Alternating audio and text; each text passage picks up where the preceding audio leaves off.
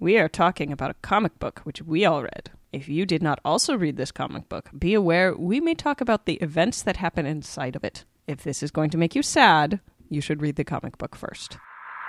That's like playing pretend with 5-year-olds. Oh, that Spider-Man, he was just a clone. Did I just have a stroke? Welcome to the Trade Secrets Podcast. I have tough skin, apparently. I did not know I had this power. Comic book talk by comic book geeks just like you. What we did not know was that Nikola Tesla was the original designer of the fleshlight. Work it, make it, do it, makes us. Welcome, everybody, to episode 59 of the Trade Secrets Podcast. I am Luke, and I am here today with Joel Simon. Hey, what's up? And, yeah, Andy's always here. Sup. This episode, we are going to be talking about the first trade of East of West. It is one of the prolific Jonathan Hickman's multitude of titles that he's writing right now. It's one of his independent books. It's put out through Image. We will talk about that a little later. Right now, there's a couple things that I think we wanted to talk about. We'll get to yours in a second, but one of the things that I read just before we got on the air was that Ed Brubaker, former writer of Captain America and writer of many awesome things, has come out and declared that the Captain America Winter Soldier movie is the best movie that Marvel has made ever. Yeah. So Interesting. Yeah. Yeah. Which doesn't really surprise me because, like, of the Phase 1 movies, Captain America is my favorite by far. Like, I like Avengers, but Captain America is in my opinion the best all-around movie. I liked The Dark Knight Rises. I thought that was the best. Wait, oh shit. My God. I would have. Wait a second. I agree with you, Luke. Yeah. Yeah. It was better than. But It's really good. Yeah. And I think it's really underrated too. I think a lot of people kind of, I don't know, there's a lot of people that don't give it the props that it deserves, and I really think that it's just a solid movie. Yeah. Yeah. And though the first Iron Man was Iron Man, yeah, that would really be good. my actually pick. Cap would See, be really good. Until Cap came out, I thought Iron Man was really good as well. But if you watch them in succession or near each other, Iron Man kind of falls apart a little bit in spaces. It's still a really good movie, but there's parts of it that are still just like. Even the first time I saw Iron Man, there were a couple of things that just kind of made me go. I think we but can all I agree love on the one movie. point, though. It's not Thor. Thor is not the best of them. No. Thor's not horrible. To be entirely honest, I think Chris Hemsworth. I'm trying to think of what the worst of the Phase 1 Marvel movies would Iron be. Man 3? Probably, yeah, because a lot of people ragged on Iron Man 2, which I don't understand because I actually love that movie. I love Justin Hammer in that movie. Like, he's so fucking fantastic. And I don't know, it wasn't as introspective, I guess, as the first movie. It was just kind of just like an action, but it was a good movie. Yeah. Iron Man 3, I think. So we've got 3 Iron Mans. We've got Thor. We've got Cap. We've got Avengers. Is there something? Hulk. Oh, the Hulk movies don't count because they weren't really technically. It's not Phase 1. They were just they were technically before the Marvel like unified push started. Okay. So I mean, I've said this before and I'll say it again. I like Ang Lee's Hulk movie right up until the last 15 minutes. Hulk versus God. Yeah, I mean, I like the rest of the movie. The rest of the movie is fine. The Incredible Hulk is bad, and I don't know why people like that movie so much because it's a bad movie. Which one's the second one? It's the one where he fights Abomination, the one with Edward Norton as, and it's not good. There's nothing good about it. Which has the greatest line ever? What one? Like, oh man, they're gonna destroy a whole bunch of stuff. Let's move them to Brooklyn. Yeah. God damn it. Yeah. It's just not a good movie. But I think Iron Man 3. Yeah, It's bad. Not the whole movie. Now, I think it's another one that falls apart at the end. I think the end of the movie is The end is fucking just, horrid. Like, don't get me wrong. Robots fighting robots against robots controlled by robots. I am all about that. No. That was too much, though.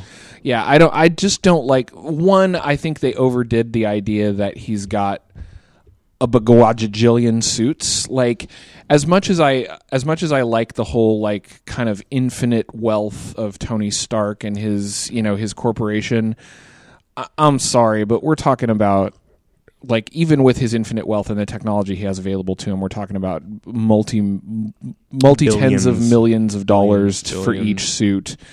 And then, he just like kind of, I think it takes something away from the Iron Man suits when you find out that he can just kind of spit them out whenever he wants.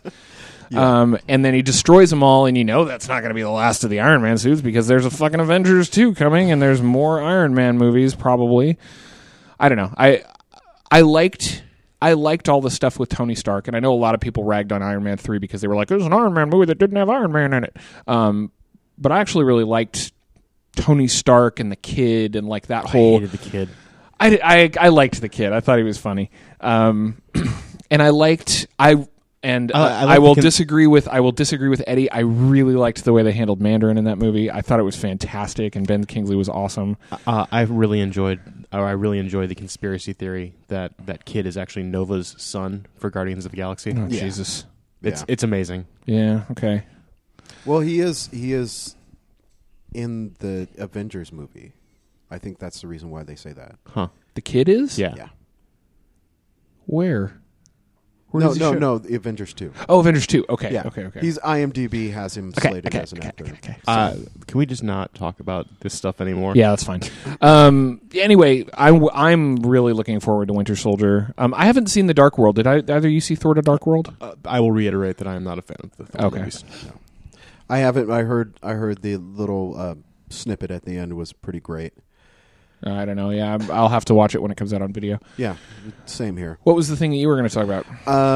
Okay, well, first, it looks like John Layman has left DC, and apparently that everybody's looking for some kind of scandal or DC stupidity or something like that. But no, his contract was over, and he's like, I'm leaving, and he says that he's welcome back if he ever wants to come back. So I think he's just going off and doing his own thing. What was he writing? He was writing a Batman book, wasn't he? Batman Eternal. Yeah, okay. Batman Eternal. But, he's doing so well with his own stuff that, Mars Attacks. That's funny because there was a kerfuffle about a month and a half ago where Layman had tweeted something about how I think it was 38 of Chew or 39, there was a fairly significant drop-off in sales numbers for that issue. So he tweeted something like, I wonder if we've overstayed our welcome or some shit like that. And the internet, the comic book internet exploded. Oh, John Layman's going to end Chew early, blah, blah, blah. Like, and then he comes back and he's like, Jesus Christ, people. It's like, he was just musing on the internet and the internet exploded about it. But that's what the internet does. Yeah. Yeah, because the internet. Oh, I'm telling you, man, taking a month off of social media has been fantastic. I have been so productive in the last 2 weeks. Without reading about everybody else's bullshit. Yep. Dude, let me tell you about what Star Wars character I am. Jesus. He doesn't know. He hasn't That's been the on. best. That shit's like herpes on like Facebook right now. Yeah, oh yeah. Those Everybody kinds of things catches it. always pop up. Like, what Avengers character are you? Like a fever blister. What was the other thing? And NBC Constantine. is doing a Constantine TV show.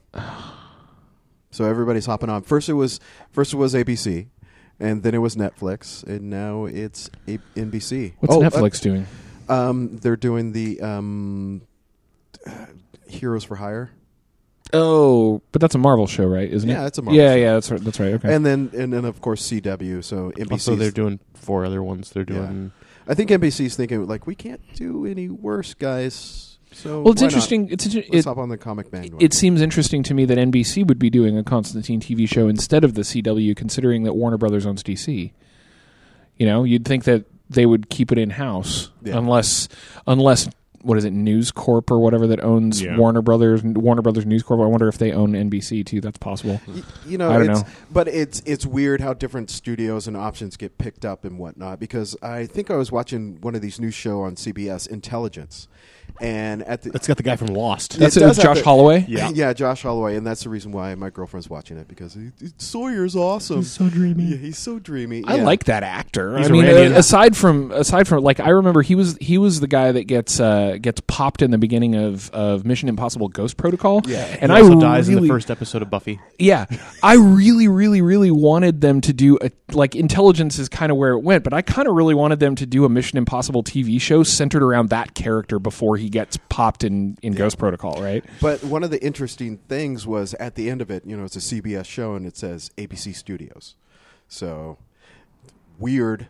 It's just whoever's willing to put the bill for the show. Big multinational corporations are all owned by the same people? No. Well, no, but when studios create a TV show or whatever, they sell it to whatever TV station wants to air it. And I think NBC is just desperate enough. It's like, nobody's going to pick this up, but we will. Yeah. I'm trying to remember what that's called in Japan because there's I think there's a word for Bukkake? Yeah. Well, Sakura! I'm not going to make that joke. No, it's I think it's called a kairetsu. It's like because in Japan, if I remember right, it's like literally every single corporation in Japan is owned by one of 5 companies. So there's literally only 5 companies in Japan that own pretty much everything. And I think those giant conglomerates like that, kind of like we have in our like our food industry here, like fucking there's only 3 companies that Yum own Brands. everything. Yeah. That's what that's a kairetsu, I think, is what they call like those conglomerate corporations that just fucking own everything and put everything, out. So General Electric. yeah, I mean, it wouldn't surprise me media, we already know media company. There's only like fucking 4 media companies in the US that pretty much do everything. Yeah. I would have loved to have seen a Constantine TV show put out on a network like HBO. FX or HBO or Showtime or something, because that's the kind of character that deserves that kind of treatment, that kind of like Breaking Darker, Bad-ier grittier. treatment, Yeah. and I just don't think that they're going to make it work. They're going to hire a Keanu Reeves clone, and now I still haven't seen 42 Ronin. 47 Ronin. Whatever. Neither have I. I really want to though, because it's funny. People talk about that movie about how it's bastardizes the 47 Ronin legend, and I'm cares? like, if you go to Japan, there's roughly 14.2 billion versions of that story. It's like literally their oldest legend. It's like our version. It's their version of Tombstone, right? Like how many times can the Wyatt Earp story be retold? At least 4 more. Right? and I'm sure that if somebody came out with a movie where Wyatt Earp was fighting demons Robots. and No, robots. Sure, Fucking Westworld 2. yeah. If something like that came out here, it would be kind of cool. People were like, oh, that's neat. But everybody's just like, why did they even have to put a white guy in it? And blah. What's really funny is I read an article about 47 Ronin. I found out that Keanu Reeves isn't even close to the main character. Oh, no, in that he's movie. like a sub-character. He's like a side character, and all across the Western world, they advertise it as though he is the main guy. Really? And he's not even. Yeah, he's literally like the leader of the 47 Ronin, the samurai guy, is the main character in the movie, and the one that is the movie spends the most focus on. Yeah. Huh. But they couldn't market it if it's it's just Well, that was the like- days of Crouching no. Tiger, Hidden Dragon are long gone. There was a controversy last month that just reminded me because of the whole the whitewashing thing. They there was a controversy about 12 Years a Slave. Yeah. The marketing company that handled all of the movie posters for Italy they had 2 different posters, and one of them had Brad Pitt as like the main guy, and he's only in the movie for like 12 minutes. Yeah. And the other one had fucking Fassbender as the main character, like advertising, and he's the sleazebag slave owner in the I movie. want Just that like, fucking poster so much now. It was a huge deal because like in Italy they were like, oh well, we can't market this movie with. I think it's Chiwetel Ejiofor. Yeah. And it's like, we can't market that shit, so fucking put Fassbender on the poster. Oh God. Fuck it, put Hitler on the poster. It's fine. Haven't seen the movie yet, but I know that Fassbender is not a very likable person. No, it's. I've heard that he's less than that. Yeah. So. Yeah, I don't know if I could actually sit through that movie. I mean, I really want to watch it, and I love the fact that there's a movie about like real slavery and how it was back then. It's not super action movie like Django, but yeah, I don't know if I could sit through that thing. Django, the honkiest killing movie you'll see all this year. I liked that movie. It was one of the few Quentin Tarantino's in the last several years that I liked. I fucking Inglourious love Basterds. Dude, Inglourious Basterds is amazing. Oh, I hate that movie. I hated Get that out. movie. No, I seriously, I fucking watched that movie. I remember, and it was you two and several other people that I know that were like, you gotta watch Inglourious Basterds, you gotta watch Inglourious. And I wasn't specifically putting it off. I just hadn't grabbed it and watched it, and finally it was on sale literally on Blu-ray for like $4, so I grabbed a copy and we watched it, and we almost turned it off. And even at the end I was just like, why the fuck did I spend 2.5 hours watching this drivel? That's one of Quentin Tarantino's worst movies. Dude, that and Death Proof are so good. Jackie Brown. I haven't seen Jackie Brown. Jackie Brown actually. was great. I saw that shit in theaters. Death Proof was okay. I liked the version of it that was in the Grindhouse. full release Grindhouse, not the individual one. Right. The shorter version in Grindhouse Right. I liked. When he extended it, the middle's too long. There's Right. too much blabbery bullshit in the middle that doesn't make sense. There was an extended version of Yeah. Death Proof. Yeah. When they came out on video before Grindhouse came out as the theatrical release, Yeah. they released Death Proof and what's the other one? Planet Terror. Planet Terror as individual extended edition movies, and Death Proof, the fucking extended edition of Death Proof is like 2 fucking hours long. Ooh. And all he added to it was more talking in the middle. Ooh. So it's like, I am a fan of Tarantino dialogue, but I fucking No, it's love too those much. commercials in the middle for Don't Yeah. and Thanksgiving when the Thanksgiving. killer is fucking the turkey and everyone's tied to the table. oh my god, I need to see this. yeah. Did you not see Grindhouse in theaters? I did see it in theaters. It was the commercials for the movies in between. Yeah.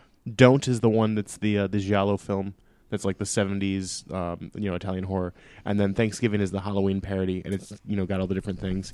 And for like 5 seconds at the end of that thing, everyone is tied to the Thanksgiving Day table, and the killer who's dressed up as a pilgrim is fucking a turkey. Maybe I do need to watch that thing. Now, all I remember is Nicolas Cage with a Fu Manchu. Yep. That's Werewolf from the SS, was that what it was? Oh yeah, I think so. That's the Rob Zombie one. I did not like Planet Terror at all. Did not. I thought it was awful. It was funny because the first time that I saw it, I liked Planet Terror more than Death Proof. But on subsequent viewings, I liked Planet Terror less and less, and Death Proof more and more. Yeah, I don't know. There was just something. Planet Terror just didn't grab me. I don't know. It was. I don't know if it was too cheesy or what. I don't know. I liked Death Proof for Kurt Russell. Like, I thought he was fantastic in it. They smash his head at the end with the boots. Yeah. I just love the fact him crying like a baby. Yeah. So one of the things we were talking about before we started recording that I wanted to talk about before we move on to talking about East of West was how we were originally discussing Layman leaving DC, and then we kind of mentioned the phrase "the Big Two," which is always used to refer to Marvel and DC. And Andy brought up a pretty good point that it's really the Big Three. It's the Big Three, yeah. But I kind of wonder. I wonder if like Image is really hit their stride recently. The last 5 years, they have been fan-fucking-tastic. And I really wonder if they don't get lumped in with Marvel and DC because they don't have a unified universe. But really, the shit that they put out is almost everything I buy right now is Image. Well, they're do, so good. to a certain extent, have a unified universe. Sort of. Savage Dragon, Spawn. Okay, they have a universe where the creators allow each other to visit. use their characters and Yeah. visit. Because, like Super Patriot shows up in Invincible, and the other characters kind of like show up in the background of Invincible every so often. Yeah. But it's not like they don't worry. They don't have like a continuity whores like the other, like Marvel and DC do. I'm totally fine with that. Oh, so am I. I'm glad that I can read these books and see these characters and not ever have to worry about continuity. I don't want Luther Strode to ever run into like Spawn. I don't want to see that. Yeah, no, it's fine. I've been amazed by Image's output in the last few years. Like they're literally, I would say 80% of the books that I buy right now are Image. Like even just in the last year, like Fatale and Black Science and Pretty Deadly and East of West, which we're going to talk about later, and like the Luther Strode books and so many good things. Blackacre, which I'm not a fan of, but a lot of people are. Sheltered? Lazarus, Sheltered. It's just their string of creator-owned work is Phenomenal. fucking fantastic. And I like the fact that these are stories that I can read on my own, and I don't have to worry about continuity. I don't have to worry about... I think I'm going to sort of expand on that. I think for probably like about the past 5 years, like you've said, there's been some independent publishers who have really hit their stride other than Image. Avatar has some stuff that's great. Mm-hmm. Now, I'm not talking about Cross because I know that's not everyone's cup of tea, but things like Uber and Absolution, those books are phenomenal. Yeah. And since they're not, part of any major universe, they can do whatever they want. And yeah, they're hyper violent and a little bit over the top in general. Like, it's really cool to see these stories that it's like, okay, this is what I want to write. Okay, write it. Yeah. Now, mind you, I don't personally enjoy all of them. Alan Moore went fucking nuts with Neonomicon. That was just too far. But You could have just ended that sentence at Alan Moore went fucking nuts. yeah, I mean, there's not really any qualification you need to put on Yeah, that. you don't need proof. Sorry, I'm looking at the Image website to see all the other shit that they've put out that's just fantastic. Peter Panzerfaust, Prophet, Rat Queens. Rat Queens is great. The fuck do I got over here? I really wish Velvet is another. Oh, Velvet is fantastic. Meh. Meh. Meh. Are you kidding me? I think Brubaker's done better stuff. I like Velvet because I don't think we can. It's hard to make a judgment like that based on two issues, though. Fair, I think if we give Brubaker the time to fill out this story, like I like the genre that he's writing in. I like that kind of like 60s super spy type genre. Okay. And I think I think the lead character is really cool, but So what's Velvet about?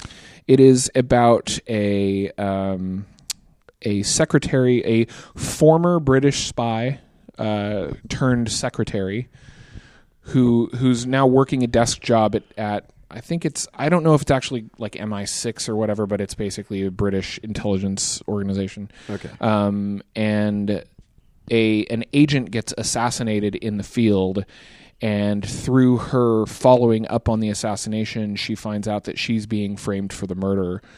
And so when it starts out, she kind of gets introduced as mild-mannered secretary type, and then she starts whooping ass and like escapes, and now it's very much, it's kind of like super spy genre meets The Fugitive. Okay. So now she's using her underworld contacts to try and figure out who actually. So does the spy organization that she's an assistant for, do they know that she was a spy? Yes, Okay. they were the organization that employed her as a spy. And So and she's like, I can't take it anymore. I'm just get a desk job.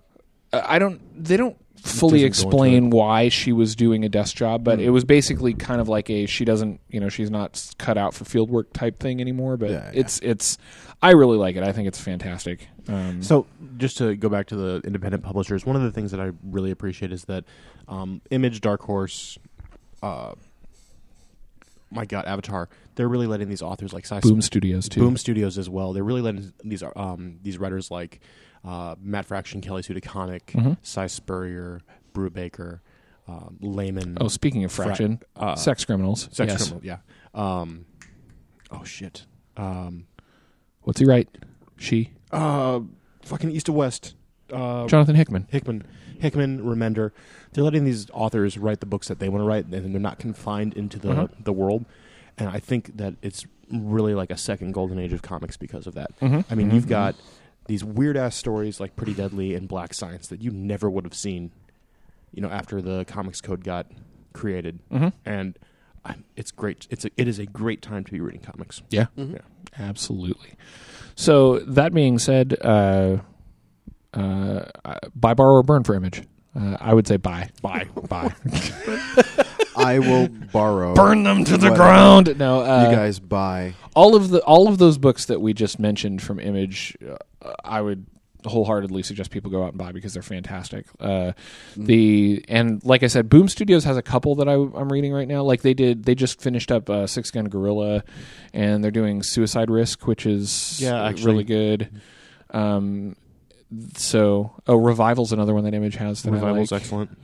I mean, there's so many. It's and what it proves, and this is the thing we've been saying from the start, and what a lot of people say is that don't follow characters, follow lot of writers. So no, here's the thing. Now, see, I'm going to take that in a slightly different direction. A lot of people say follow creative teams, or follow writers, or follow artists, whatever.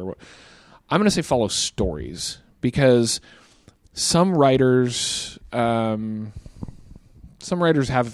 off and on, right? Like, I love the guy to death. I absolutely love Sixth Gun, but the non-Sixth Gun stuff I've read from Cullen Bunn has been less than fantastic.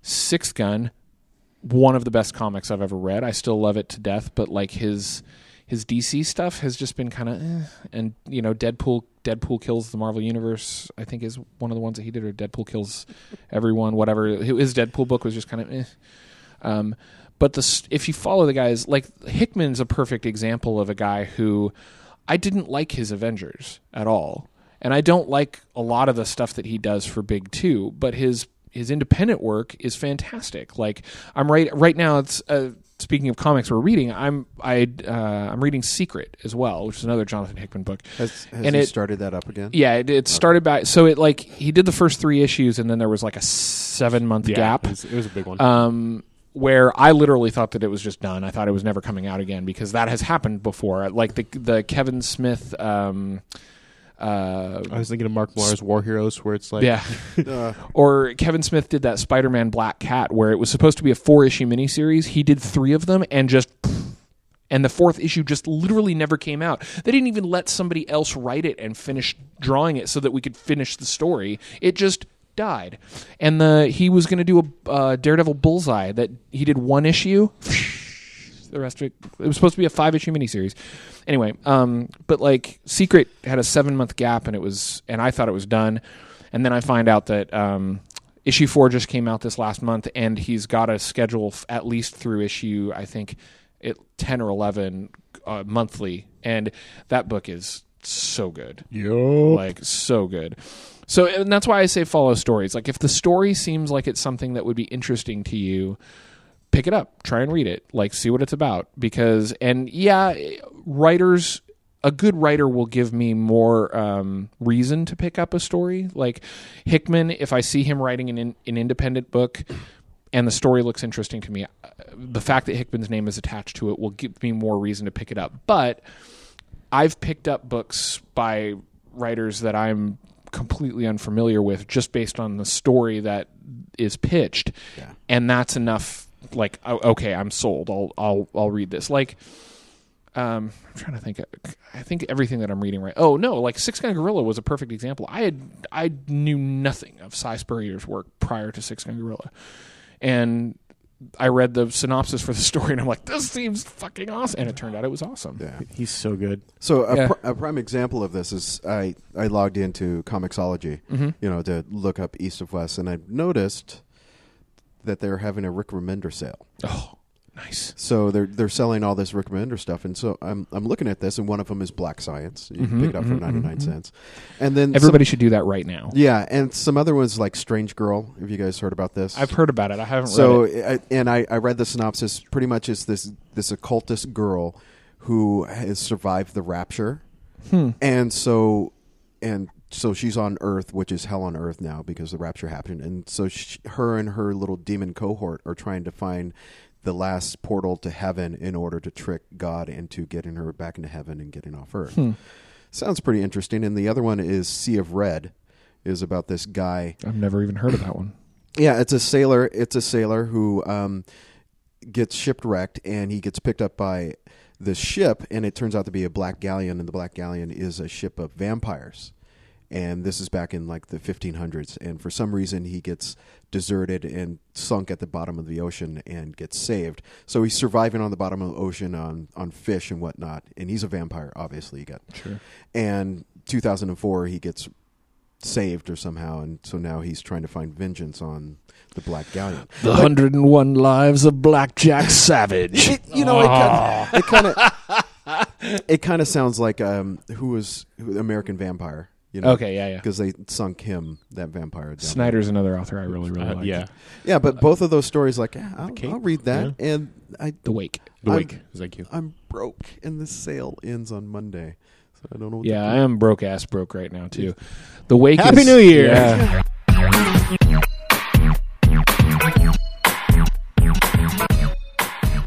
So for the last couple of weeks, we've been reading the first trade of East of West by Jonathan Hickman and Nick Dragata. It is an Image-published book, and the first trade encompasses the first 5 issues of the book. Did any of us actually read the trade? I've been getting it in... Well, no, you've got it in Comixology, so that's not really technically the trade, unless you bought it as a trade. I bought it as a trade. Okay, well, that's fair enough. That answers that. I bought it as individual issues. Mostly, it's weird. I picked it up just on a whim. I picked up the first issue and saw it, and saw that it was written by Jonathan Hickman, and thought the artwork was fantastic. And when I kind of flipped through it, I thought it was like a supernatural Western. Turns out it's sort of. It has Western elements and themes, but it's more sci-fi, post-apocalyptic. It's more Serenity than True Grit. Yeah. So the storyline of East of West is that to go through the world building a little bit, at some point during the Civil War, or like in the late 1860s, a meteor hits somewhere in America and destroys a good chunk of shit. And a bunch of different nations come together and form an armistice in America, which completely basically changes the face of the North American continent from that point forward. Where there's now 7 different nations occupying the North American continent, and they are Completely different. Yeah, there's no... One thing is that the Indians survived the Indian War. I was going to say it's the guy from the commercials with the tear running down his cheek. Mark Twain. Anton LaVey in a woman's body. Who else? Yeah. Mao Zedong. Oh, yeah. General Mao. So that all being said, the actual story of East of West is that at some point during this, there's a huge religious backing because of something called the Message. That apparently during the Civil War there were 2 prophets who were delivering what is called in the book the Message, and it gets cut off, so nobody knows what the end of the message actually is because the 2 prophets both simultaneously die. Fast forward to the 2050 something, I think, is when this book takes place, and at the 4 horsemen were on Earth, tangible on Earth, and what I've gleaned from the first 5 issues of this book is that it picks up after they've been betrayed. 10 years after. 10 years after they were betrayed and basically all killed. But because of the fact that they are immortal to some degree, they get reborn after having been killed. And when they get reborn, war, famine, and pestilence come back. Conquest. Yeah, you know what I mean. The classic names are... Conquest is the name for war in this particular book. So they do rename the horsemen. But basically, war, famine, and pestilence come back, and death isn't with them. Yeah, and because... and they're pissed off, and it's because Death has made a deal to remain living after being betrayed and left for dead. And that's where the book picks up. And the first 5 issues are kind of determining. It follows 3 storylines actually. It follows Death and what he's doing. It follows the remaining horsemen trying to find him and try and kill him. Yeah. And it follows the humans that are the followers of the message and the political machinations that they are going through to try and gain control of a place that is called Armistice, which is where the meteor struck, and it's where the armistice was signed that formed the 7 nations in the first place. I was pleasantly surprised when I bought this book, and it turned out not to be what I expected it to be. It's super fucking good. Sorry. I'm just... I still don't know what the hell is going on. Really? I think it's mostly because of the message and the prophecy and how all the different nations are interacting with each other. Yeah. And I think that's one of the things, first of all, that really caught me on this is that it's a completely original world. Like, there's nothing that I could see that's an analog to something else, because with with all the different nations coming together and in the future, and there's kind of magic, but there's also sci-fi too. Mm-hmm. There's nothing that I could get a foothold, or that I would say, okay, this is what this is supposed to be. And in the fact that this is something completely different, for me, it's really ominous, because I don't know what's going to happen. Like, with a lot of stories, you're like, okay, I can see where this character's going or what their direction is, but this one is just completely out of left field, and I don't know where it's going. Yeah. So first off, I am a huge fan of sci-fi worlds that incorporate mysticism of some sort and magic. I really like that kind of blending of sci-fi and fantasy a lot. So do I. And that's one of the reasons why I really like this book, because they do that quite a bit. And I don't know, I didn't have as much problem following the story. Now, I should rephrase that. I kind of had a problem following the story the first time I read it. When I reread it and was able to read it all in one stretch instead of reading it monthly, it kind of clicked for me, because it basically is just the premise being. And so this is how I boil down the story, and it's the followers of the message have a prophecy that states that Death will breed a destroyer of worlds, effectively. And that prophecy came to pass in that while the horsemen were corporeal and on Earth at one point, Death falls in love with a kind of a, for lack of a better phrase for her, a warrior princess kind of character, an Asian, in one of the Asian cultures that's in the book. And they fall in love, they breed a child, and then that's what triggers the betrayal, is that the followers of the message basically draw the horsemen in and betray them in order to get a hold of the child. They manage to leave... what's the woman's name? I can't remember her name. Because I always get her confused with the security woman that's part of the same household. Anyway, they cut off her hands and leave her for dead.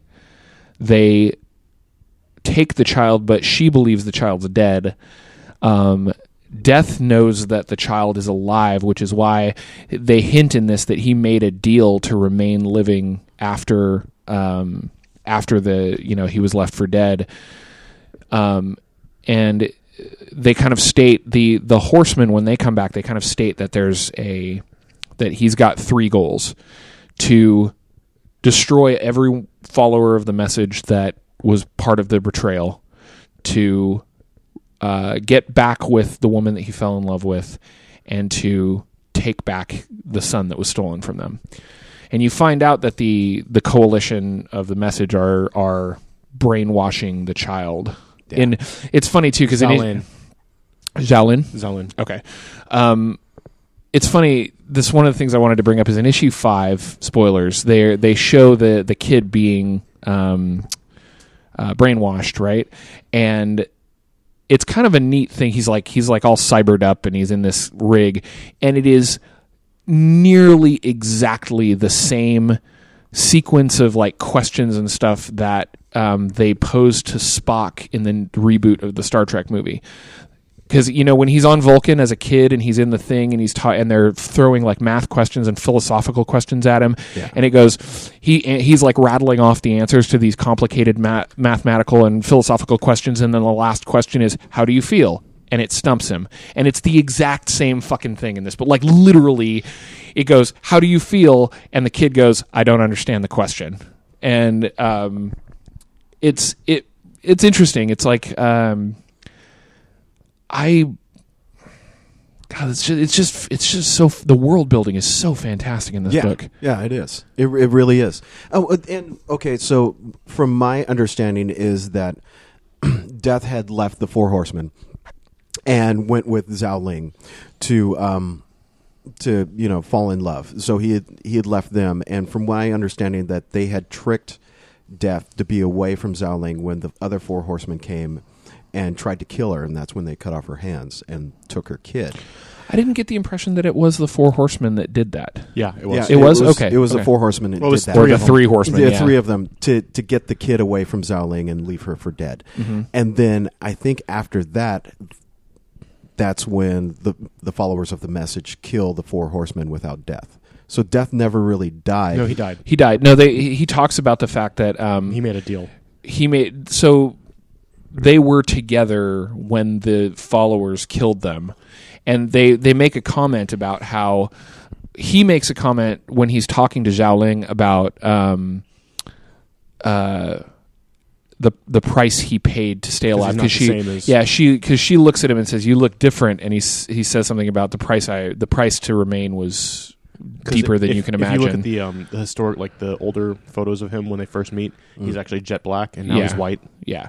I thought that was maybe just like shading or whatever. No, he makes a comment about that, and then the rest of the horsemen, when they come back, one of the things that the followers of the message mention is that, and that he mentions, is that they are typically so beholden to the prophecies of the message that they can't break away from that path in their pursuits, Choices, right? So that's why they are still, even though they were also betrayed, that's why they are still resolute in trying to kill him for splitting off from them, and they are helping a lot of the followers of the message, or trying to find somebody to become president of the United States that will Work with them. that will work with them, even though they were also killed. And he, because of this whole scenario, for lack of a better way to put it, let's Huey Lewis it, the power of love has allowed him to break away from the message. And Now I've got that song stuck in my head. You fuck. Back to the Future. I hate you so much. And I think where the complexities in this come is exactly where you're saying, is trying to figure out the machinations of the humans in this. Because, frankly, the Horseman storylines are pretty straightforward. It's like, Yep. Death wants his kid back, he wants his wife back, and he wants everybody dead. Yeah. It's what he does. The Horsemen want him dead and want the apocalypse to happen as as it's supposed to happen. And so far, there is a sect of the humans that want the kid to fulfill his destiny as a destroyer of worlds kind of character. The Beast is what they call him. But there's others that don't want that to happen, that thinks that their actions are out of line. Mark Twain. Yeah. He's got... He's good. That is such Hand me the issues for a second, because he has one of the best lines in comics. So you guys talk for a minute. I'm going to find this. Okay, so and there are a lot of great scenes in this. I think maybe that's one of the things, is that I was having trouble following what the message meant in each one of these things, because they kind of go through the message and like, okay, this is being fulfilled because it's cup of a cup, chalice of a chalice, and what is that supposed to mean in regards to the birth of a kid. So, and I can there's a lot of different ways that you can interpret that, and I think maybe that's where I was getting lost. So the message, quote unquote, has two aspects, and it's sort of spelled out in one of the issues where they talk about it being that there are some very blatant points that you can understand, but then other parts you can only understand from the context of the current events that are going on. So, oh shit, I think that might be a past point or issue 5. Maybe. Because there's a lot of stuff that the human side of things gets considerably more complex after issue 5. Yep. They basically It's more complex? Oh yeah. They introduced the judges, which I think is awesome, but we won't go into that since it wasn't in our reading. So the Mark Twain guy whose name I can never remember in when this he's talking book. about how his needs have far surpassed, or his wants have far surpassed his needs, and he's comfortable in the situation that he is, so he doesn't want the apocalypse to happen. Nope, it's before that, actually. He said, well, maybe it's that, but right before that, this is one of the best lines from a Western character ever put in a comic book, when Death shows up at his door and is basically pointing a gun at him and asking for help.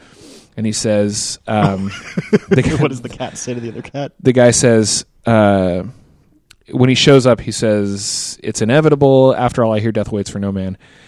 And Death says, "Inevitable, I like that. And aren't you something special?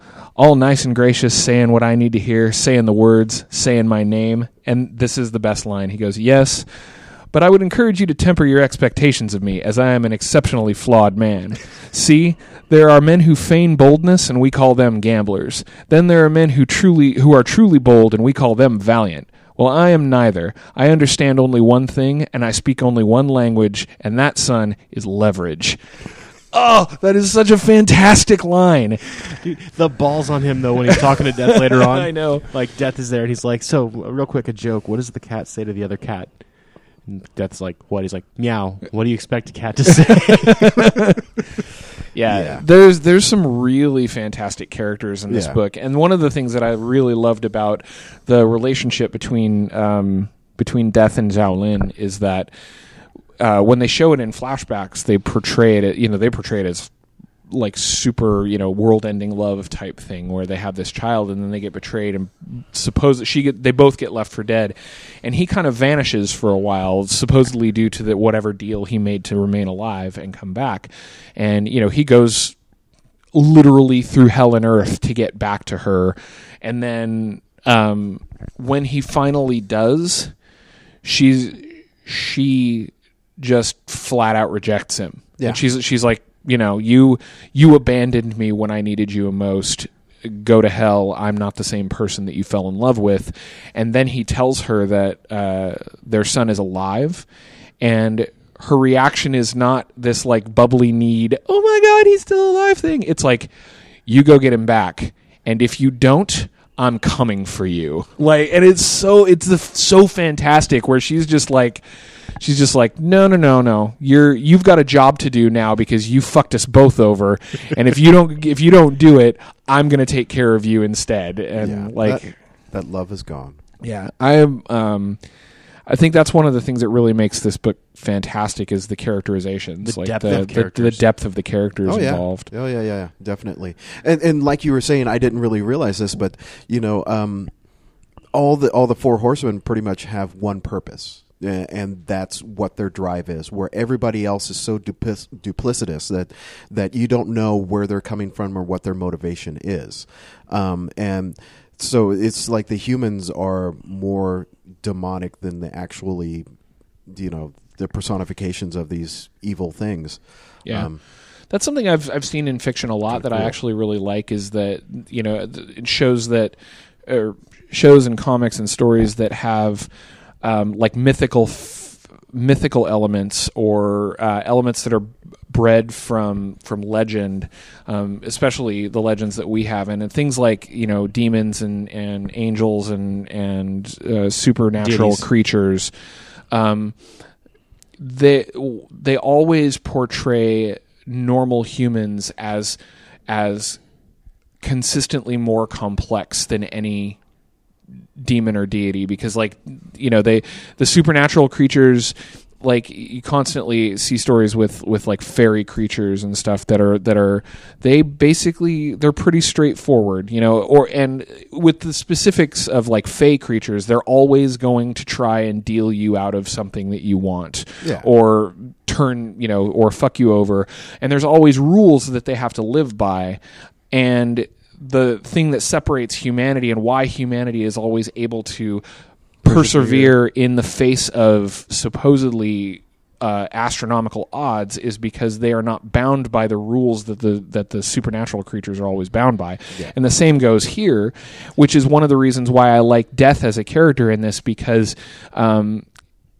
it makes him by far the most dangerous in that he is no longer bound by his rules, but he maintains his level of power. Yep. So now he's got the best of both worlds. He is bound in so much as he's going to do whatever Xiaolin tells him to do, basically, but he's not bound by the tenets of the prophecy anymore.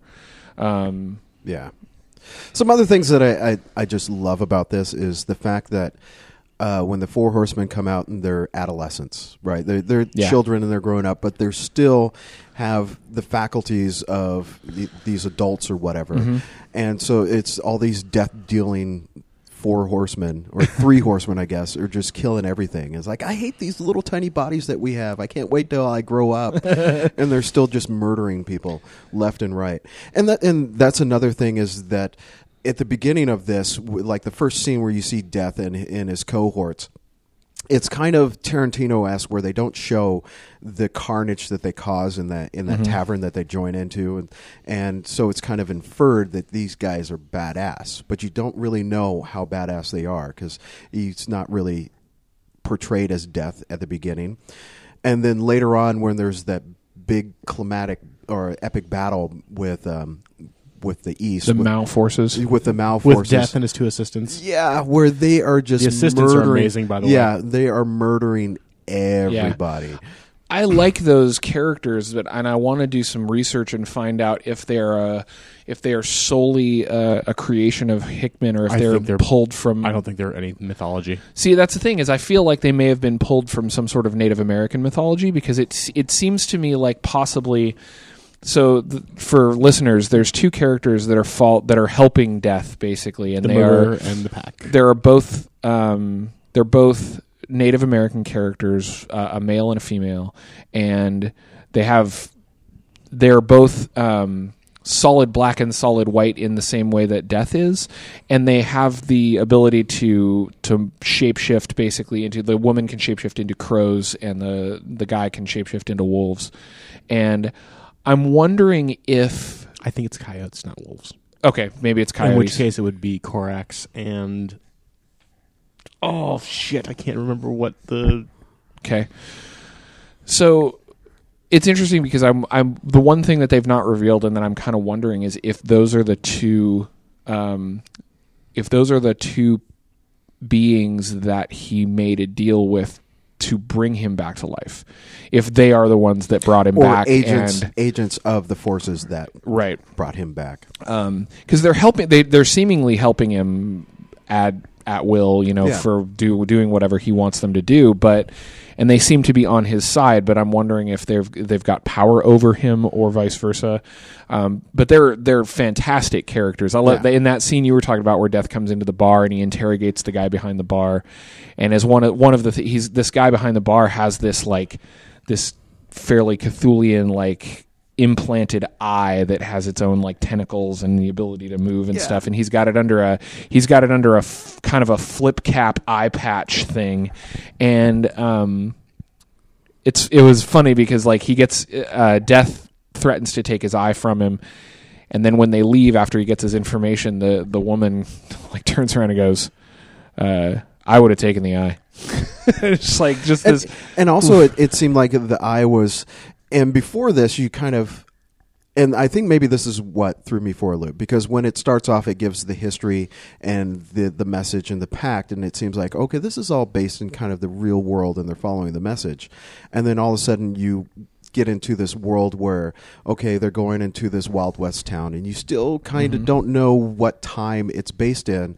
And then there's that guy where the eye pops out, and you realize, oh, okay, this is sci-fi. Yeah, it's more sci-fi. But everything's set in kind of like the Old West.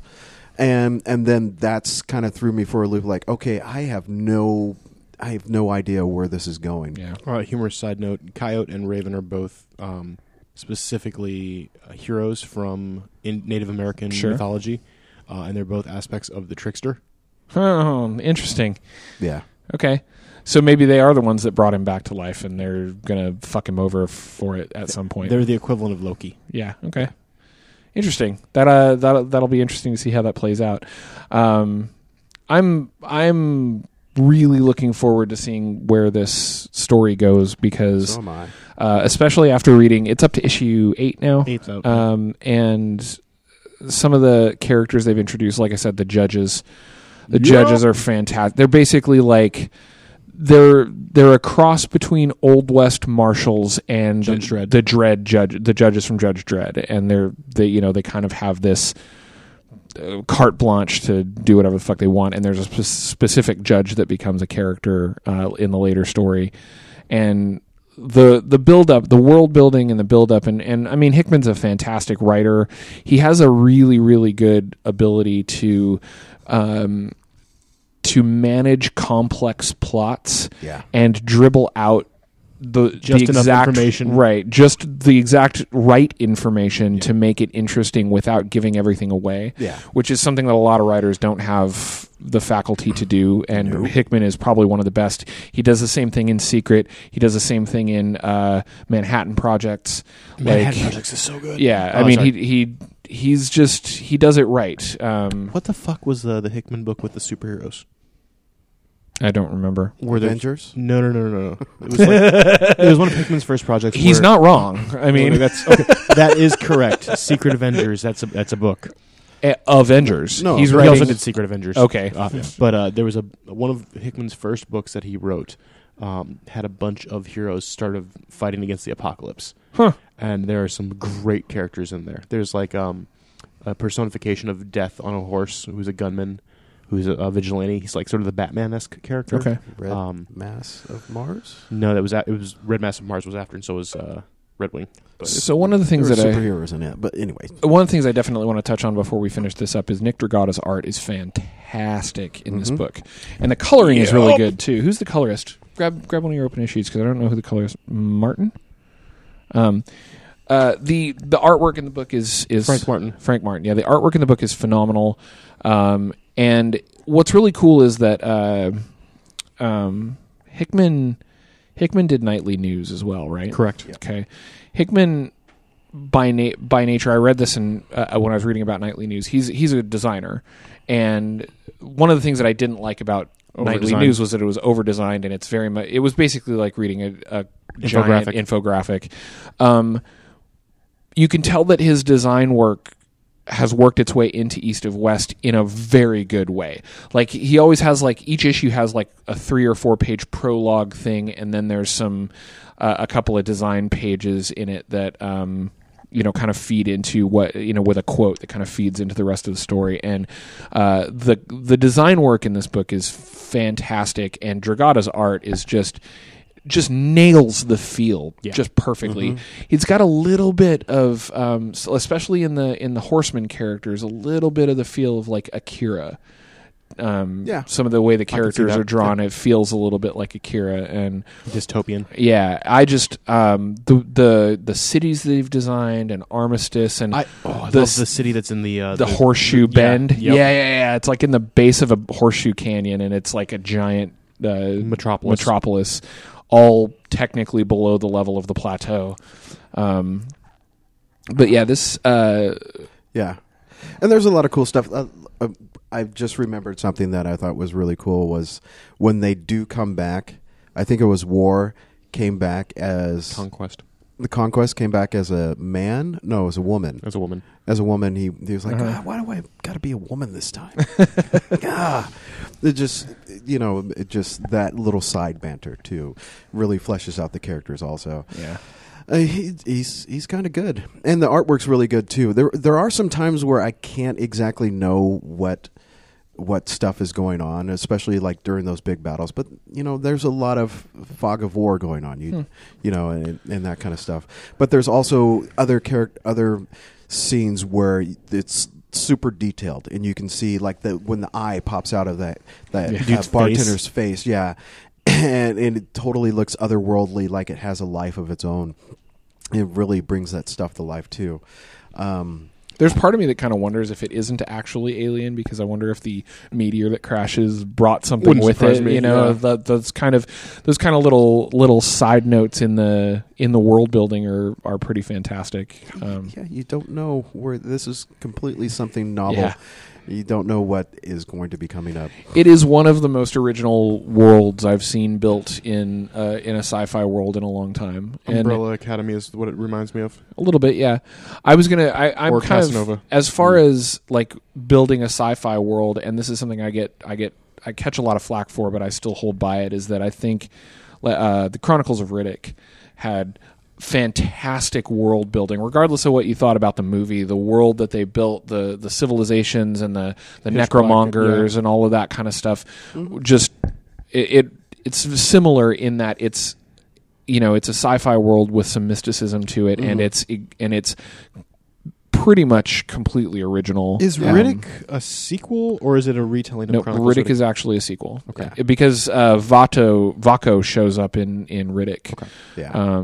So this is it technically is after. Yeah, Chronicles he of talks Riddick. about how he left the throne after he was king of the Necromongers.